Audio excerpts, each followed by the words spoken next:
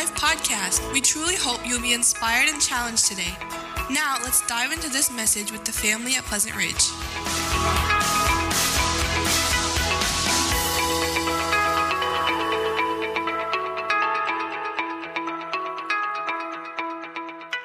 In this time, on the first Sunday of the month, we've been going through 1 Timothy, and today we're going to be in 1 Timothy 6, starting with verse 6.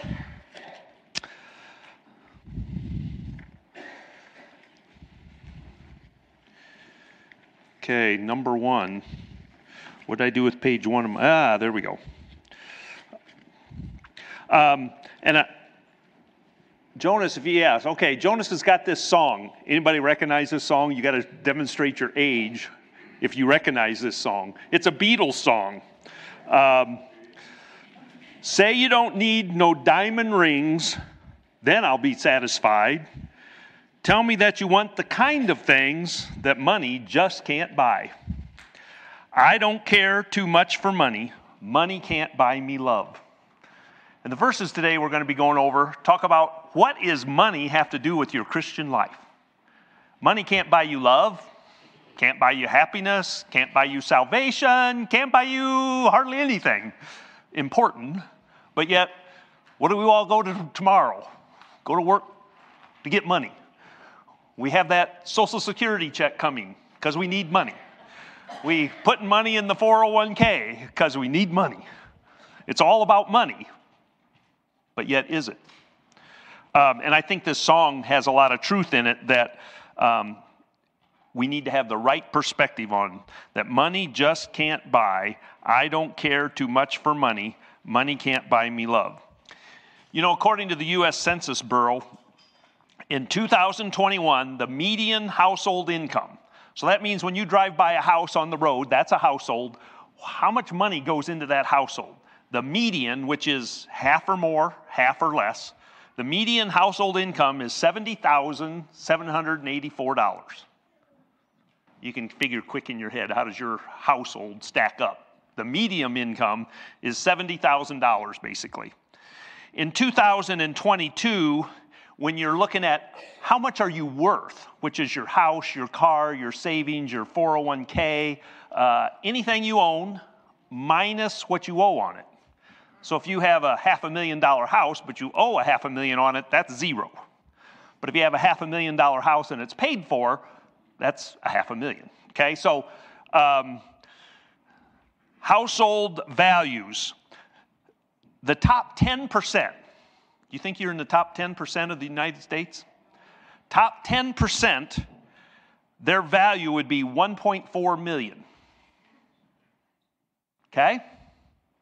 That's all they own minus what they owe, minus their liabilities. The bottom 10%, what do you think that might be? Well, the bottom 10%, if you take what they own minus their liabilities, credit cards, debt, all that stuff, they're actually at a negative $1,400. Now, what's right in the middle? 50th percentile is $140,000 of value. How do you stack up? Today we're going to look at 3 chairs, and this is just to help you visualize, because this is not like in Sunday school, we went over that through all things, in all things, everything's for God. God is everything, a wonderful big spiritual picture. Today we're just talking about money. But this will help us figure out money because it's in the Bible. It's talked about, so it must be something important. So I have these 3 chairs here. And where am I at? Okay, I got to keep track of time. This chair number 1, represents one situation we may have. Sorry, I can't see you guys over there. Where your life surpasses money. Surpasses money. Go up to, I think, about the second slide. Up one more. One more. There we go. Surpasses money. Okay? Now this chair, nice chair we have here. This chair is the second situation, and it's not a good chair. It's people who seek riches, people who seek money. We want to not be in this chair, but the Bible talks about it, so we're going to talk about this chair. And this chair is kind of a neutral chair. It is those who happen to be in a place in their life where they have secured significant wealth. The Bible talks about rich people. So we got all of us should live in a way that we live beyond money, surpass money. We need it. It's part of our lives. None of us should live in a place where we're seeking to get rich. Some of us might be in this chair where we have significant money and God has some commands for us on what we should do with our money. So that is kind of a way to help you remember what we're going to say today. So if we look at the verses today, we're going to read verses 6 and 7. But godliness with contentment is great gain, for we brought nothing into the world, and we can take nothing out of it. But if we have food and clothing, with that we will be content. That's chair number one, somebody that's living with their money, but in a great way, a good way.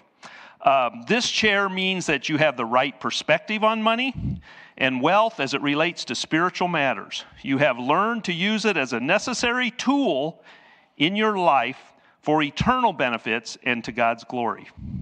You are learning to live beyond money, to surpass money. You understand that it is all God's money and not ours. You understand you brought nothing into the world and you can take nothing out of the world. These verses tell us that we need to learn to live beyond money, and it says that we should target a godliness in our living by living in a manner that surpasses money. The definition of godliness is someone's inner response to the things of God. Now, I don't expect you to write down everything up there, and I'm not sure if it's big enough you can see it, but hopefully it'll help you follow along. And the statement in verse 6 is in direct contrast to verse 5, which, if you remember, Mike talked about people that use spiritual matters for financial gain. And he's saying, no, that's not the way it should be. In verse 5 says, those who think that godliness is a means to financial gain. So the word but that starts verse 6 is a contrast, okay? There are people that use spiritual matters who ask for all your money and want you to give to them, there's a lot of good people out there. You got to differentiate. That's part of your spiritual discernment. But there are some bad ones, and they're doing it for their financial gain.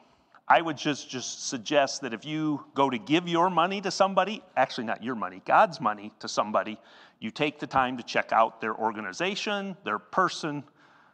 Find some other people that say, yes, that guy, that organization is really doing the Lord's work. Just make sure you're careful with your money when you give. So godliness is a way to great gain, but only when it's accompanied by contentment. Believers should all target this contentment that surpasses money. This word contentment is kind of a big word. It's used a lot in worldly philosophies back in Paul's day of contentment. Oh, let's get to that place. That kind of, but it's important for us Christians. We ought to be in this place where we use our money, we understand our money, but it's not driving our life. It's a tool that God has given us to use. We ought to be content. It means to be satisfied. It's a frame of mind that is independent of outward things. So let me ask you, are you satisfied with your house? With your clothes? With your car? How about for us guys? How about your tools, guys? Are you satisfied with your tools? How about your man toys? Are we satisfied with them? And I'm not saying any of that in and of itself is wrong, but we're going to talk some more about what is our relationship to the material values, money that God has given us. So Contentment is a frame of mind which is completely independent of all outward things and which carried the secret of happiness within itself. Contentment never comes from the possessions of external things. These are some quotes from some people. When one does not live by the itch for more, and one's life is not dominated by shopping for and acquiring material things, we can find the kind of contentment in God and in His will for our lives. We can only find contentment when our hearts are rooted in internal things. It's hard to be content because we are always seem to have a desire for more than we need. Contentment is difficult, but that's where we are supposed to be, have the right attitude. And this is, when we have godliness and contentment, we have great gain. If you notice in verse 6, if you compare it to verse 5, there's the word financial in verse 5. In here, it's not. This is not great financial gain. This is much broader than that. A gain in our lives that is in a spiritual, emotional sense, that we have this great gain in our lives as we learn to live with our lives with contentment, with our material things. Godliness can bring almost unbelievable contentment which then produces great gains. Great gain comes from when we start putting material things in their proper priority next to spiritual things. Verse 7 talks about some motivation for contentment. For we brought nothing into the world, and we can take nothing out of it. Billy Graham once said, there's two ways to be rich. Two ways to be rich. Have a lot or want very little. I thought that was interesting. Have a lot or want very little. Verse 7 gives us some motivation for contentment. For we brought nothing into the world, and we can take nothing out of it. One person said a baby is born penniless. He doesn't even have a pocket to put a penny in. We come into the world with nothing, and we go out with nothing. When we die, we carry nothing out of this world. Your wallet will be left behind. Your money will remain in the bank when you are gone. Don't confuse the value of the things of this world with the value of spiritual or eternal things. Don't confuse the value of the things of this world with eternal things. So, one motivation to be content is it's all short term. It's only in this life. It's nothing compared to eternity. So when we live in this life, be content with what you have. And then he throws out another statement here in these verses. We should be content with only food and clothing. Could we really do that? Could we really be content if we just had food and clothing? If that's the baseline, we all ought to be content, because I would venture if we go look in your closet, there would be plenty of clothes there. And if we go look in your cupboards, there would be plenty of food. So why are we ever discontent? We should be content. Stay content in your heart and mind with what you have. And take precautions to be content. There's a book called Severe Mercy. If you haven't ever read it, read it sometime. The gist of the book is a man loses his wife, and she's like in her 40s at a young age, and he's asking, why in the world would God do this? That's the gist of the Severe Mercy. But a part of that book is he is a professor in Virginia, and he gets to teach in Oxford. This is years ago. While he's there, he meets C.S. Lewis, and he becomes a Christian during that time, and C.S. Lewis witnesses to him. And then his wife dies in Severe Mercy. But a part of that, him and his wife always had a dream of buying a little MG car and going around any car buffs in here? Going around the mountains of Virginia in this little convertible car with their dog in the back seat. They just had this wonderful idea, and the whole book is a love story. It's a dream they have. But after they become Christians, and then they accumulate enough money to buy this car, they are very concerned about being content. So they buy this brand new car, and they take a hammer and hit the fender. They smack the fender of this brand new car. Their purpose was, we don't want this thing to be too much in our lives. And for them, that was their precaution, was to hit the thing and put a dent in it. I thought that was pretty interesting. What do we, I like that. This is pretty nice. I'm not saying you have to put a dent in all your car. Don't come in here next week with every car in the parking. We could hire somebody to go out while we're all in here and put a dent in your car. I'm not saying that's, but be cautious. When something starts looking very interesting and desirable and you want it, make sure you're not putting it ahead of God. That's what I'm saying. Anyway, if you want to read that book, A Severe Mercy, it's a very good book. So, we need to stay in chair 1. Signs of discontentment. When we act without contentment. I talked to Dave Marinetti about this. If you know him, you know he deals with cleaning out houses and storage units and stuff like that. What have people accumulated in their life? Their hoarding could be a sign of discontentment. Here's a definition of hoarding by the American Psychiatric Association. It's labeled as a disorder. People with hoarding disorder have a persistent difficulty getting rid or parting with possessions due to a perceived need to save items. Attempts to part with possessions create considerable distress and lead to decisions to save them. The resulting clutter disrupts the ability to use living spaces. I have a son-in-law that years ago worked in the phone industry and have to go into houses and fix your old landlines. And he said he went into one house with a repair order. He couldn't fix it. He said he got in there. There's a row through the clutter that gets you to the lazy boy chair. And when you sit in the lazy boy chair, there's a hole through the clutter to the TV, and you can see the TV. But he no way could get to the wall to fix the TV jack or to find out what was wrong. Be careful about how much emphasis you put on your stuff. And I was talking to Dave about these verses and what he thought from his experience. And this is a fictional story, but I thought it was interesting, so I'm going to read it if that's all right, Dave. He says, hoarding, in extreme cases, hoarding can be like your Aunt Agnes. Again, this is fictional. Aunt Agnes's hoarder house you inherited. The entire place is 6 feet deep with stuff from the garage through to the basement.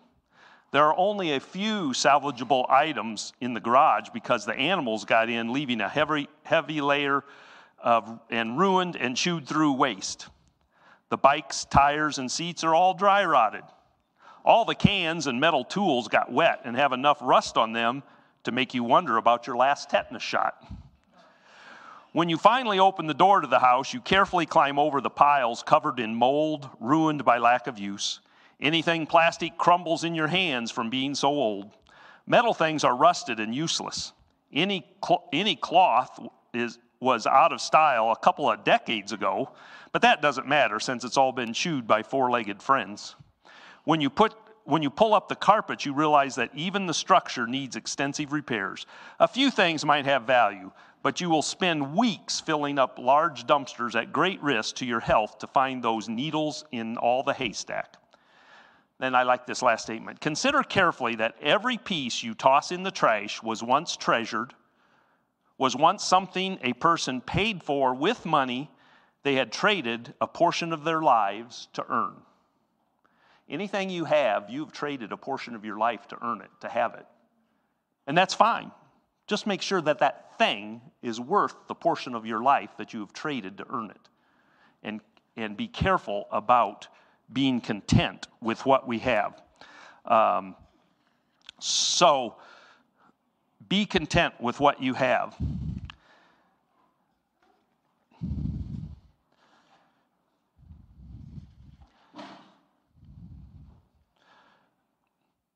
Okay, time out here.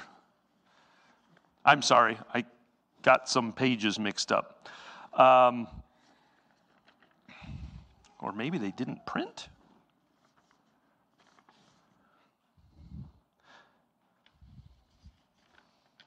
All right, well, we're just going to wing it here. Chair number two is the chair you want to stay out of. You don't want to be in it. Those who want to get rich fall into temptation and a trap and into many foolish and harmful desires that plunge people into ruin and destruction. For the love of money is a root of all kinds of evil.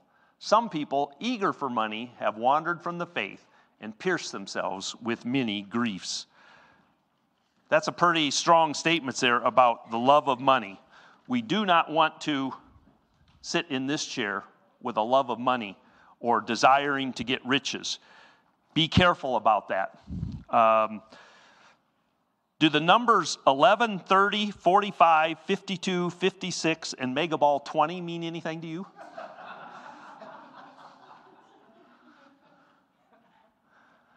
Do they mean anything to you? How many know how big the jackpot is?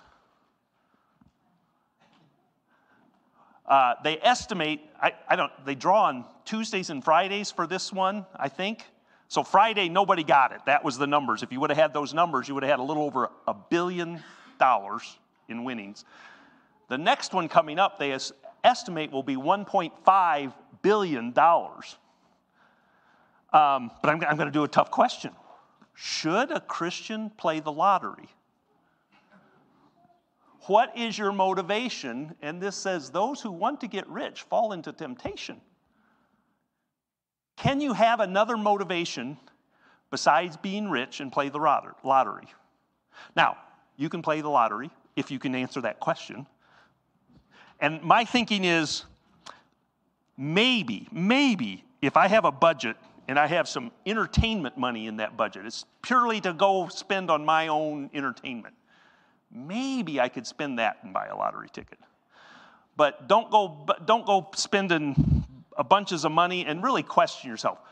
What is the purpose of a lottery ticket? Now, that's a pretty specific application to this, but be careful about a desire you might have to get rich or a desire you might have for a love of money. If you find yourself in this chair, and it could be possible that you really, you're eager to earn money, have money, get money. If you find yourself in this chair, get some help and counsel. Repent and recognize the love of money in your life. Seek out help from others and accountability from someone. Don't go it alone. Get out of this chair in those who seek to get rich. Okay? This chair's fallen through. It wouldn't be real comfortable. You don't want to be in that chair. Timothy mentions this in these verses, and so that's something that we need to cover, that make sure that we stay out of that chair. The last chair represents people who have secured money, significant money. I don't know who that is. You can judge for yourself whether, or the statistics I gave you, how does that fit into your life? But in verse 17, he says, command those who are rich in this present world not to be arrogant or put their hope in wealth, which is so uncertain, but to put their hope in God, who richly provides us with everything for our enjoyment. Command them to do good, to be rich in good deeds, and to be generous and willing to share. In this way, they will lay up treasure for themselves as a firm foundation for the coming age, so that they may take hold of the life that is truly life. The first chair is for everyone. We ought to be in this chair, whatever our financial position is. We're living beyond money. If we're in this chair, we want to get out of it. The third chair is, you may be sitting in that chair in your life and you may not. But if you're in that chair, there's some special warnings. There's not a lot of rich people generally in any society. And yet, Paul takes time to write specifically for that small group of people, Christians in this church, that, hey, if you are one of these people that have money, are wealthy, are rich, watch out for these things. So we need to be careful with them. I think of Timothy. Paul says, hey, Timothy, go command these people. Could you imagine being the little old elder, kind of a younger guy, and there's this guy in the community that everybody knows, he has lots of money, he has some business, and Paul says, hey, go talk to that guy. That would be scary for the church leader to go talk to the richest guy in the church and say, hey, this is what Paul is telling you what you ought to do with your money. But a rich person must be careful about two perils: arrogance and a wrong hope. Arrogance could be translated conceit. It's a temptation for the rich people, and that is why Paul mentions it here. It is easy to believe that we are more because we have more than another man. It is easy. It is easy. You know, I remember years and years ago, I had a job where I wore a suit and tie every day to work. Every day, suit and tie.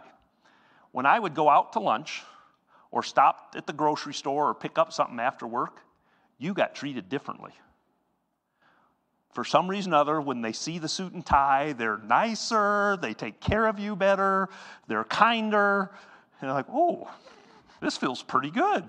Hey, I like this.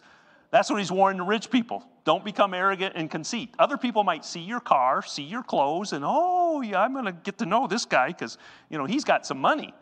Don't let that get into your mind and in your spirit where you become arrogant or conceited about it.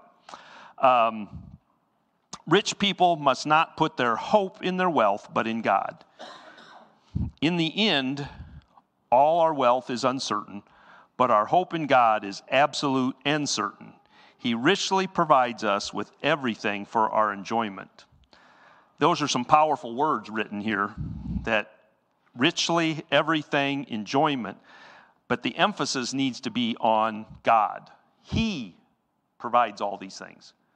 So if you've done well in life and you have some money and, you know, you're not hurting, that's fine, but remember that it's all from God. And if you haven't done so well in life and you're struggling, remember that's all from God too. Whatever we have is God's money, and He richly provides everything that we need. We need understanding who really holds the title to all we possess should change our thinking. We should be aware of everything we have is given to us to serve the Lord. The rich need to focus on doing good deeds with what they have, and their actions should be characterized by goodness and generosity. And the result of this will be generous in sharing in a treasure for the future and a life that is truly life. I like that statement.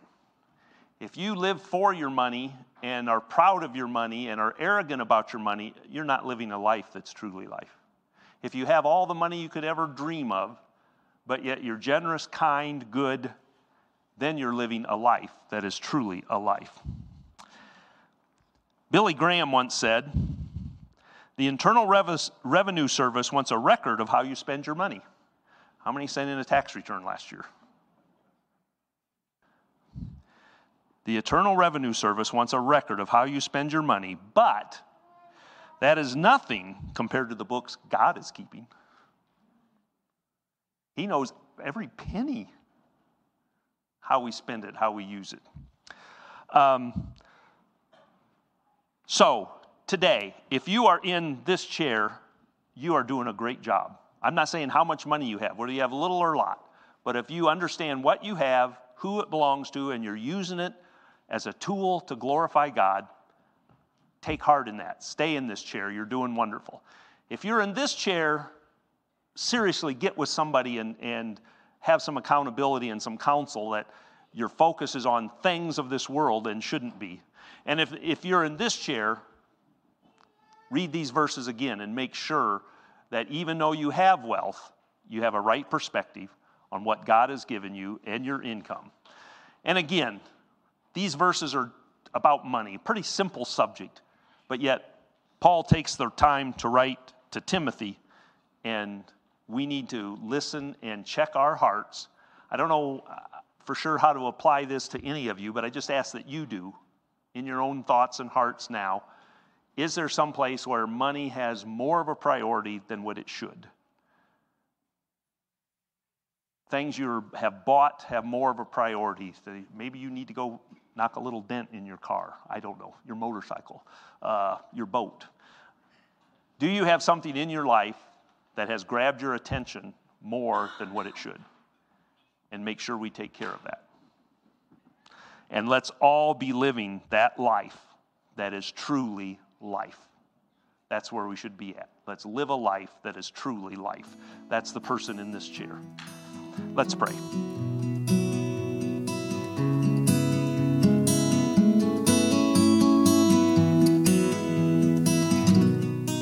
If you're interested in more information about our church or knowing the peace that Jesus gives, visit our website at lifeattheridge.church.